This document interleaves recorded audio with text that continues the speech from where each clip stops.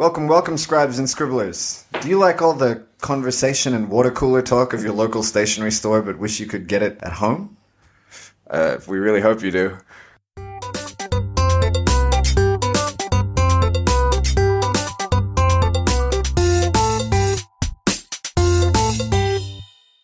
Yes, ladies and gentlemen, it's the Nib Section, official podcast of Fountain Pens Oceania. We are both a rinky-dink operation and a Nibs and Ink operation. Coming to you from the cozy abode of our co-hosts, our initial studio, our fiery crucible, if you will.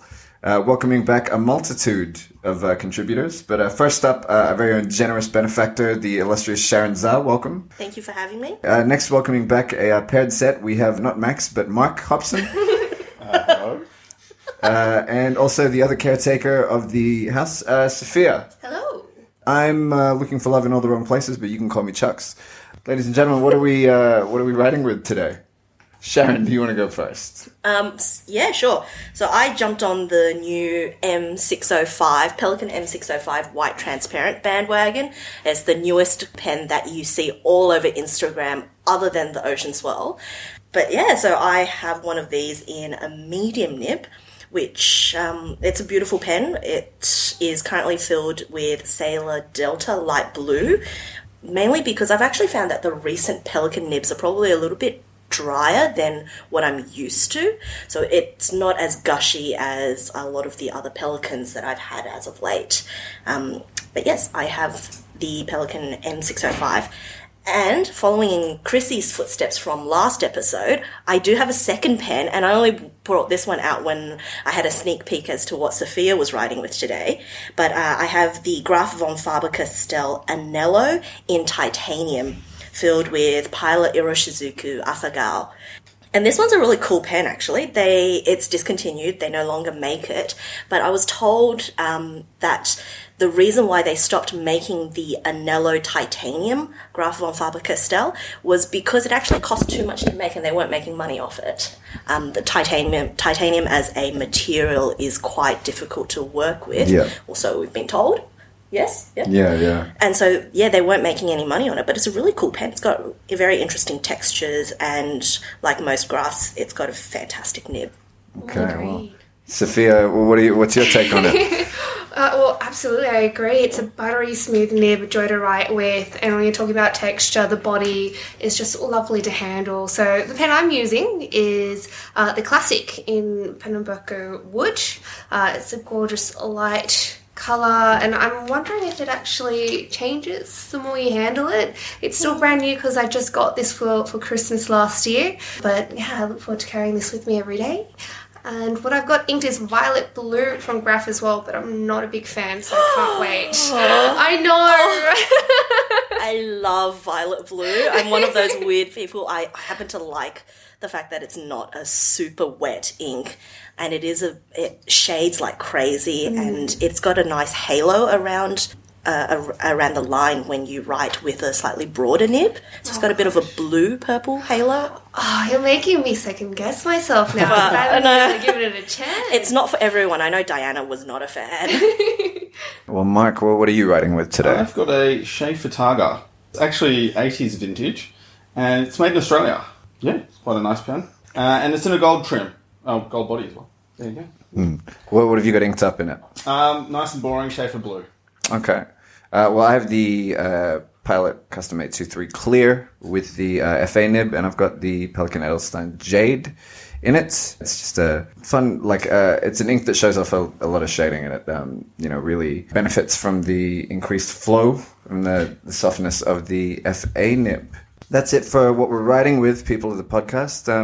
Let's take it to our mailbag and reviews section. Now, Sophia, you and Mark were behind two major events for the podcast towards the end of last year. One was the Melbourne Pen Show episode, where you interviewed more than a dozen people at the show, and the other is our official Instagram account. Indeed. So we've received some great feedback on the Instagram that I wanted to share with everyone. So we've got Felix the Cat 5000, and he says, awesome, you guys are here on IG now as well. I love your show. I did an internship in Australia for a year in 2005, and I miss living there. and he was based in Townsville. And it was so nice listening to the accent and what's happening with fountain pens down under. You all are doing such a great job. Thank you, smiley face.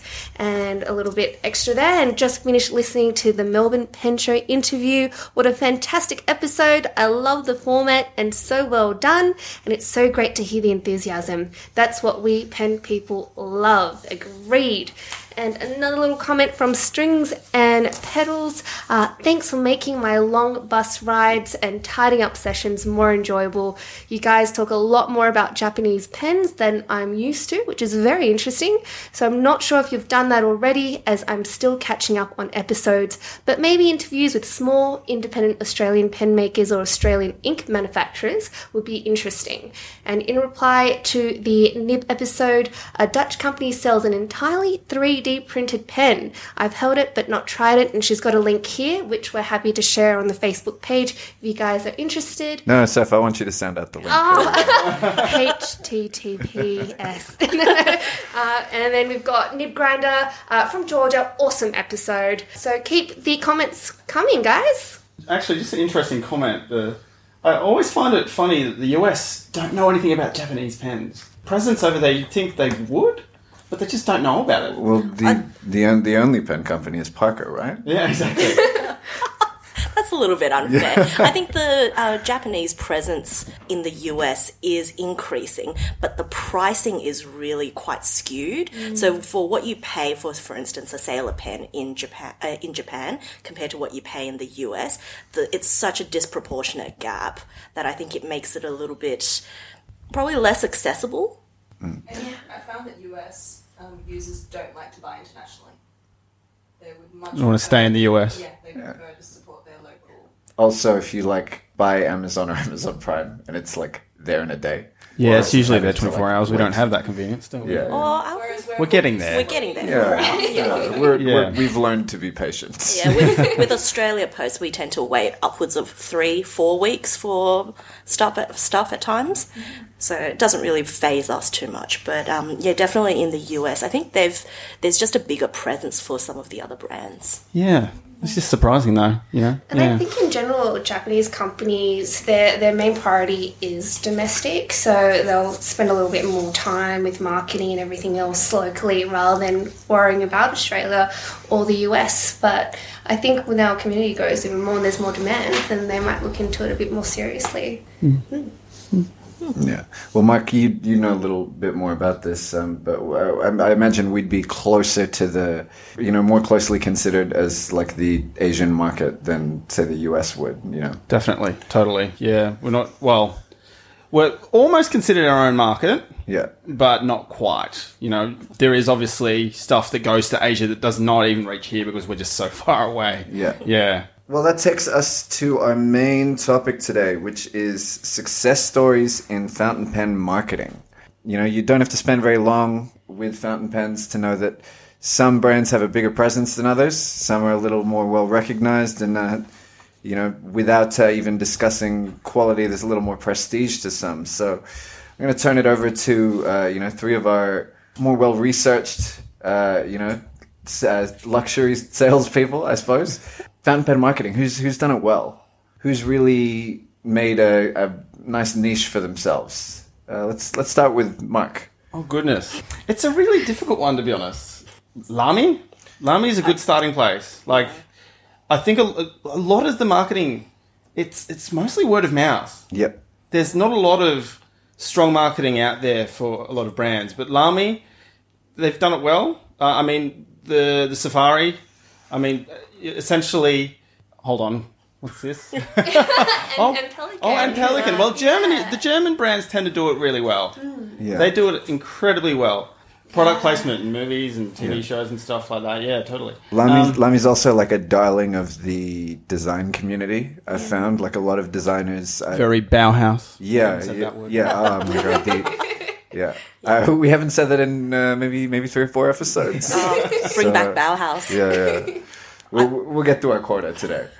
But yeah, it is a darling of the design community. I think if I meet someone that is using a fountain pen that's not in the fountain pen community, chances are they're probably a designer with a Safari. But is Safari a success just because of their ubiquitousness, or is that a word? Ubiquity? I think you had it. I think the first one is right. I think. Yeah, they're practically everywhere. Yeah, they're so saturated. distinctive in design. I think if you're looking for a fountain pen, that's just where people start off with. Yeah, well, they share a That's their lot. strategy. They share a lot of qualities with Legos. They are both ABS plastic, and That's very true. Yeah. Robust. Yeah, and they're like bright. Painful to step on. Yes, particularly nib up. But they're And modular. Yeah. And the brightly colored nature, I think, appeals to a lot of people, and you can get the same model in 8 different colors. I think with the Lamy style of marketing, it probably harkens back to more of the traditional appeal. So they would have the product placement. You see Lamys in quite a number of advertisements and also in quite a lot of promos. They've got the interest fun fact element to them, so the Lamy 2000 being in the Museum of Modern Arts, as well as being made from right shield material. Being the same design for the last, 60 years? Is it 60? 50 years. 50 years. 1966. Yeah, it was the last year. Mark has a Last look on year. his face like he just answered a Jeopardy question. Mark. Whereas I think nowadays, some of the pens that I've seen get a lot of traction has really been through social media marketing, and that's almost the new wave of marketing. So things such as, I think last year, Woodshed Penco, that I saw that all over Instagram. I couldn't find a web page. I wanted to order one of those pens, and all I could find was a Facebook link to the guy who makes them and an Instagram post where everything was sold.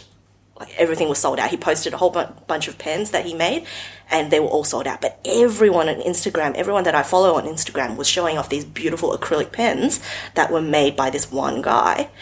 And he just hit it huge all through social media. And I don't know if that type of marketing is going to take over the traditional big brands, or if they're just going to appeal to a different market. Am I going to see like a Pilot Dank memes page soon? Like how millennial are we reaching?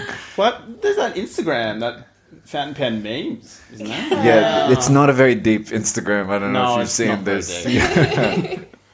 Yeah, I think this relates to our last episode where we talk about a lot of us being users, and so we come into a lot of people come into this hobby through their first gateway pen, their entry level pen, and I think so for people like us, traditional media might not be the best way to attract us into buying a new pen. So that's why we mostly get exposed to like things like Instagram. Facebook. Yeah. Well, that also has to do a lot with the like different markets that are around, because I imagine that there's a lot less of a maybe social media push in, say, somewhere like Japan. That's just speculation on my part, but Oh no, Instagram's huge. Really? Okay. Again, speculation on my part. But in terms of what the companies do, I'm not sure about, if the companies have different approaches for different markets, or if it's just different companies with different approaches, if that makes sense. But there have definitely been some missteps, some recent missteps by trying to capitalize on some recent things. There's one that springs to mind. I'm going to talk about the Conid one. Yeah, the Conid. Gentleman. Yeah, so that's the it. Conid one, which I am sure had like all of the best intentions, and that it was a men's health thing, and there was a gentleman's pen. The branding was Straight aggressive. out of the 60s. It was aggressively Don Draper-ish, and they got called out on it, and the reaction to it was also not the best. No, it was not. Yeah. Do you remember more about it, Mark? Not really. Yeah. I keep fighting saying Max, man. I'm sorry. I'll get my name changed. You're not in his house, God. Yeah. Honestly, I can't That's why I'm remember. What fighting. was the reaction? What did they say? They made a post on Instagram. Oh no, not on It's Instagram. like, don't worry, ladies, we've got something for you too, or something Yes, like that was the reaction Yeah. on Facebook. So Which- they got called out on Facebook for their limited edition gentleman's pen, Mm. where they said, "Oh, is this is very targeted marketing? It's 2017. You can expand your market share a little bit and open up your consumers to more than just one gender." And they got called out on it. Some people weren't impressed. I was in the not impressed camp. I know that they had great intentions behind it, but all the messaging was that, look, if you're a chick, this ain't the pen for you because this is a man's pen. This is it's a gentleman's pen. It is for the gentleman. I'll find some of the marketing bump later, but It was both sexist and super classist. yes. And then afterwards, they actually responded with exactly what you said. Don't worry, ladies, we've got something in the works for you as well. Oh, good. Yeah, Good. I can't wait to see how pink and small it is. The sad thing is, really, like, to clarify, I'm not actually marketing, it's actually public relations specifically. But that actually feeds into this more, because this is more along the lines of, they could have handled this so much better. For example, they could say, yes, it's meant to be reminiscent of that style. They could have said, you know, like... That anybody could use it. Yeah. anyone could use it. It's a pen. There's literally nothing stopping you. Yeah. But the whole point of them just separating completely missed the point about what everyone was aiming for. Yeah. And it just made everything worse, and watching them backpedal just became more and more cringeworthy. I guess what we're saying is that Conan, you can hire Patrick. He's clearly got a good grasp on how to deal with these. This is our end game, really, getting jobs for our hosts. Brussels. Sorry, so the release actually said, the Gentleman's Pen is a limited edition series designed for a modern gentleman who prefers to write with style. I mean, that's like, yeah. I mean, it's not bad yet, but I remember it getting worse. Yeah, it did. Oh, no. So we're looking at a man very well dressed with sunglasses looking out into the distance. Did he have a with fedora? He's got a Van Dyke beard. Well, Okay. yeah. Made in Movember. Is he really wearing fedora? No, he's No, No, he's it looks Mate, like- you can feel Well, it. you know what? Cut the fedora. He could be. And don't get me wrong, I actually really like Koenig pens. I think they've got one of the most unique filling Well, you systems. shouldn't. You're not a man. No. Well, I don't like this particular pen. I thought you were gonna say, don't get me wrong, I really like fedoras. I actually do like fedoras. I do own one. You do own one from Yeah. from the Alicia Keys phase of your. Yep, absolutely. Oh, Empire no, State of Mind. I have worn some hats. We're not going to talk about it. Welcome to the hat section. Yeah. This is our spin-off of the nib section. Let's sort of refocus our talk about marketing. And, we mentioned that some brands have like a grasp of a particular selling point. And for this brand that we're going to talk about, they're really kind of effortlessly the prestige brand. There's a lot of people I know who've been given these pens as gifts and have never expressed an interest in fountain pens before because this is a classy gift to give to someone. But Montblanc, and it's probably one of the most recognizable fountain pen companies in the world, particularly outside of the fountain pen community. Usually, if I get spotted with a pen by someone older, they'll ask me, is that a Montblanc? So I think when we think about Montblanc, for me, I think they've really hit their marketing correctly, and they've made their brand so well known amongst both users, collectors, non-fountain pen people, the general gift shopper even, because they've placed themselves in the market as a prestige brand, as a luxury brand, but it's not so luxury that you can't afford it. They've got it in a decent price point where it's accessible. It's not an everyday type of accessible, but it is accessible. They've got the physical boutiques, they've got exclusivity, and they've got some great celebrity presence. The Johnny Depp campaigns, the Hugh Jackman campaigns. They're not really selling you a pen per se, they're selling you a lifestyle. And that might be your entrance to getting a Montblanc 146, for instance, which they market in those advertisements, which you can see in half of almost every single airline magazine. Yep. But once you get in there, then it opens up the doors to all sorts of special editions, collector editions, writer's editions, limited editions, editions upon editions upon editions. And I think that in itself is a bit of a marketing strategy where they appeal to the collector, or we were sort of mentioned it before in the last episode, but the accumulator inside of you who wants to be part of an exclusive group of people who have access to a limited number of these special pens. And I own a couple of Montblancs myself, and I think I don't buy them for the writing experience exclusively. Yeah, let's just say. I was just going to say that. Yeah.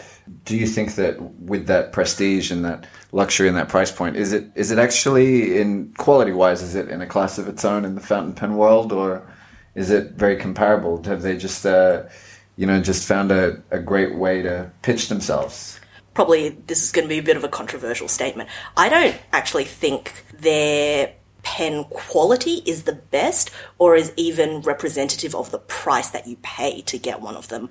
However, I will say they have a very unique feel to them. A Montblanc nib feels like no other nib. It's quite unique in terms of how it hits the paper, the type of feedback, the type of softness that you find in some of them.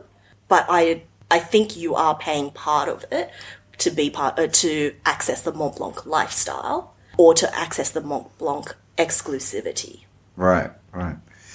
They've basically just done really amazing things with the brand. Like, you go anywhere, and the two brands that people normally know about is Montblanc or Parker. And you're not really paying for the quality of the pen at the end of the day. They're great pens, but obviously, like Sharon said, you're not paying exactly for what you're getting. You're paying for that little white star on the end of the finial. But it's not to say that they don't do innovative designs. Like, I happen to really like the Bohème from the Montblanc range. And the thing that gets me with the Bohèmes, and I'll be the first to admit that I'm probably more on the collector end of the scale, is that they change out their designs once every 2 years, once every year or once every 2 years, so that the older designs get retired. And once they get retired, you go, oh, I wish I'd gotten that a couple of years ago.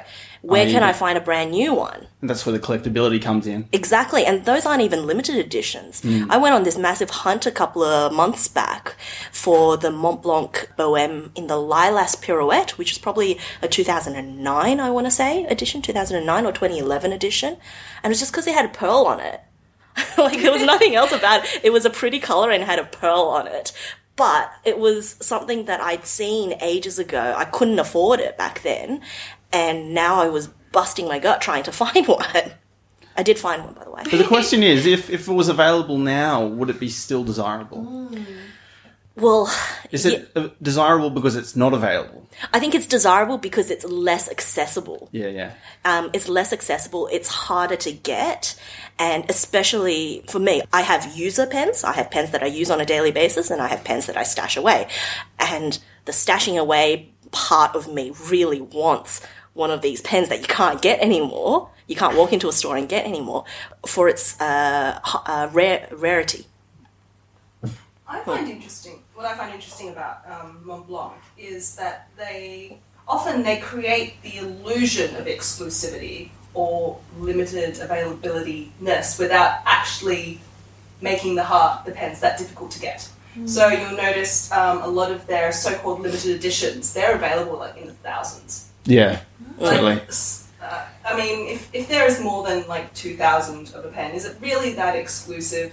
And they can charge that exclusive markup, but really it's not as difficult to get as, say, like a Pelican special edition, which might only be produced in the hundreds. Maybe there's some fine print next to it. Mathematically, a limited edition, because we are going to stop making these at some point. Yeah, I mean, I think the writer's editions of the Montblancs are available in the thousands. Yep. It's definitely not in the hundreds. Yep, about 9,000 per run. It's almost not a limited, is it? Exactly. Yeah. It's just because it's numbered. Right, Yeah. and Montblanc also have very aggressive price control on their pens. So they don't allow their retailers to put them on sale just randomly. That maintains that exclusivity. This is tangentially related. It's a similar sort of approach, but Nike, I don't know if you know this, they're not allowed to put their Air Force Ones, white Air Force Ones, on sale. They don't go on sale. White Air Force Ones are always, because they're always going to get moved. Like they might sit still for 2 months, but they're not allowed to go on sale. Like, But for Montblanc, it's part of that maintaining the image. Well, and the availability, because my store actually approached Montblanc to actually have it within Dimix, and they just wouldn't allow it. Montblanc turned around and said, "We've got saturation in that square kilometre area already. We don't need any more." We're like, please. It's like the Rolex of the pen world. Well, it is the Rolex. It is the of the pen Rolex of the world. pen world. Yeah. well, regardless of how you cut it, Montblanc is definitely a pretty sizable presence in the fountain pen world, and we'll throw some info in there if you want to do some extra reading. You don't get any extra credit for it, mostly because this is not a course and we have no authority. So, sorry, can I... is there anything that you guys can share in terms of what people are wanting when they come into a store, or if they're how they're finding out about certain items? 90% of our customer base is just walk in.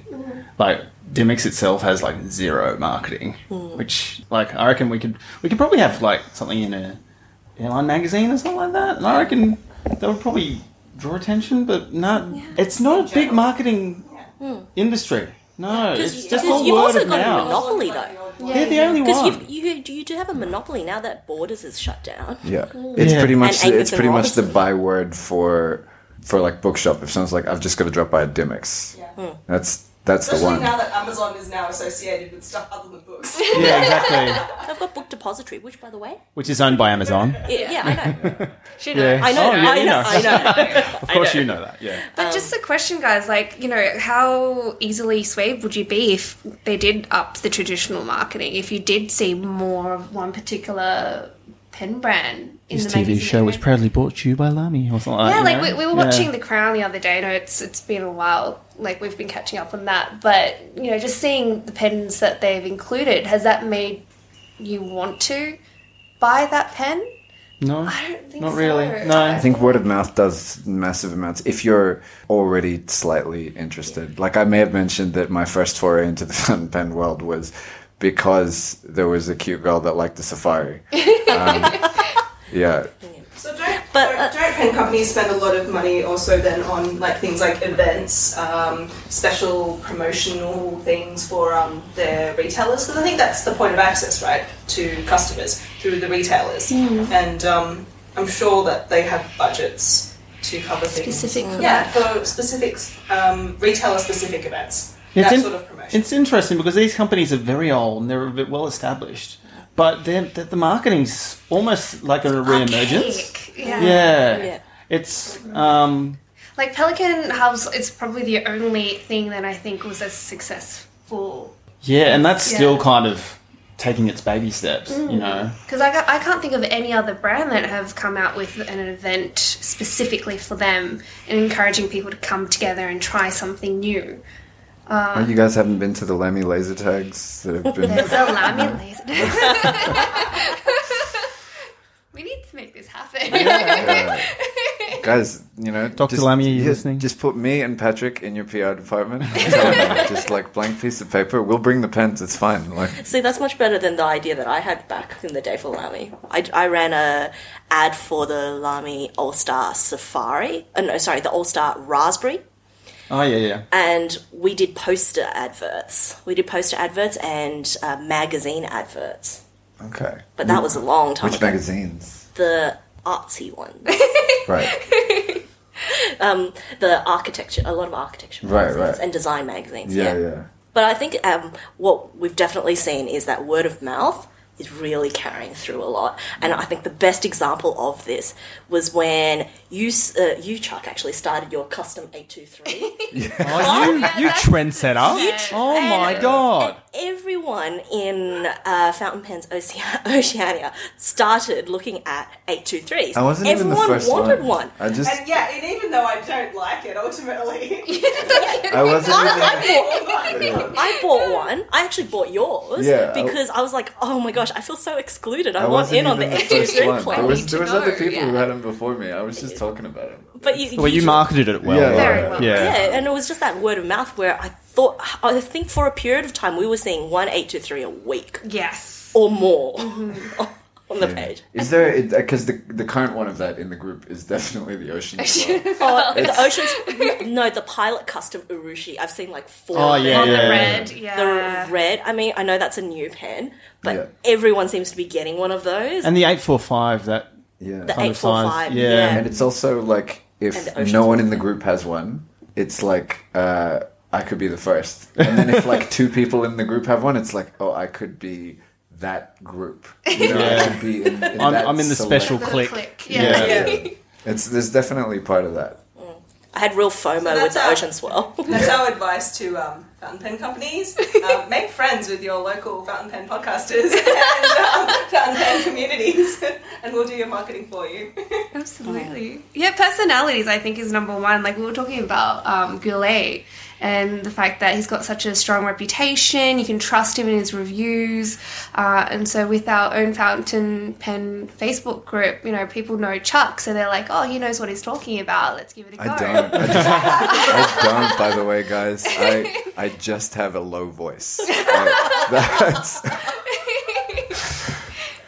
But are there any other personalities in the... Oh, like there's SBR Brown. Like, Well, he did his ink, didn't he? He's the Akerman ink. Yeah, Yeah. that's come out again Which is in the now big available bottle. in the In the In the Dutch massive master, bottle, the in original Dutch bottle, master. yeah. master. Yeah. On the word of communities, then there's that Diamine got the Reddit, the fountain pens of Reddit. Earl ink. Grey. Yeah, which I still haven't seen in person, but the fact that it's like it's an ink made for a Reddit group that's a definite first, you know. So to round out the episode, I think we find that for fountain pens, it's still such a niche product that really traditional marketing doesn't work that well. But the company that has really succeeded in traditional marketing is Montblanc. But I think even for Montblanc, they're not just selling a pen; they're selling lifestyle. And I think they make most of their money not even from pens; they do it through their spin-off products. Fragrance. Yeah, fragrances, watches, leather goods. I mean, the pen is what they're known for, and it gives them that reputation for engineering and precision and so on. But they've managed to associate all these other products with those qualities. And Yeah. now it's like the go-to brand. If you're a male professional and you want something that's sort of discreet but classy, like I know so many doctors who have Montblanc wallets, you know, briefcases and so on. You know, if they want something that's black, that's not too flashy, that looks good, Montblanc is like the default. Yeah. You don't want to mix up your Montblanc fragrance and ink bottles either. We're giving that a thought. Yeah, but not every fountain pen brand can be a Montblanc. no. Some of them are Lego. Some of them are like that. Yeah. Well, look, that's all we're going to do for fountain pen marketing for now. I'm sure that it's a very ubiquitous topic. We're going to touch on it later. I'm pretty sure we've already touched on it in other episodes.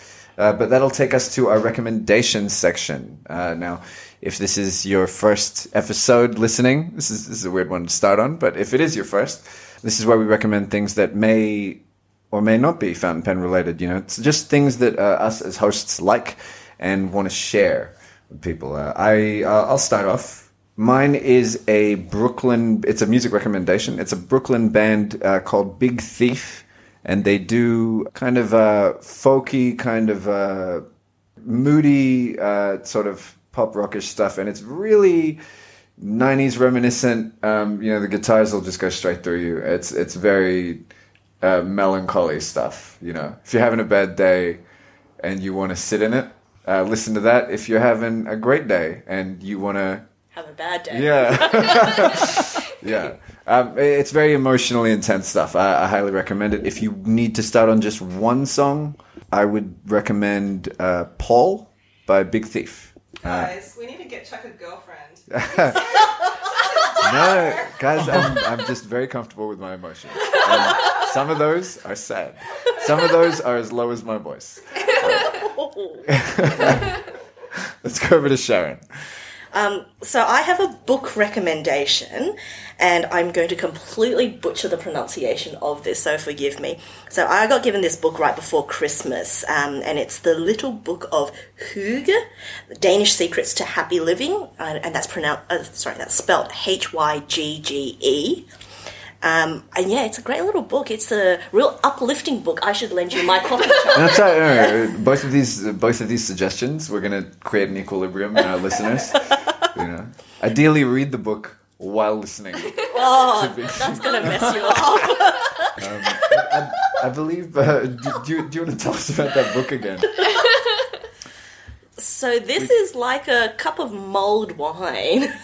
It's actually a very, it's a uplifting book. It talks about all sorts of things like little games to improve your day. It has a couple of Danish self-care. Danish self-care. How to treat yourself right. Yeah. By eating Danishes? No, but they do have some food recommendations in there. There's stuff about giving yourself a bit of time, small games that you can play with friends and family. But it's a great little book. It's one of the bestsellers of last year. Yeah, I really enjoyed the read. I thought you had a bit of a music recommendation as well. Oh, I didn't want to step on your toes. No. By all means. You were very excited to talk about it. The timing's not quite right, but the day that we're recording this actually is the day after, 2 days after Taylor Swift's new MV dropped, Endgame, featuring Ed Sheeran, and I must have been completely off my face on Friday, but I listened to that and watched that music video possibly for 6 hours nonstop. Were you with Diana on that day?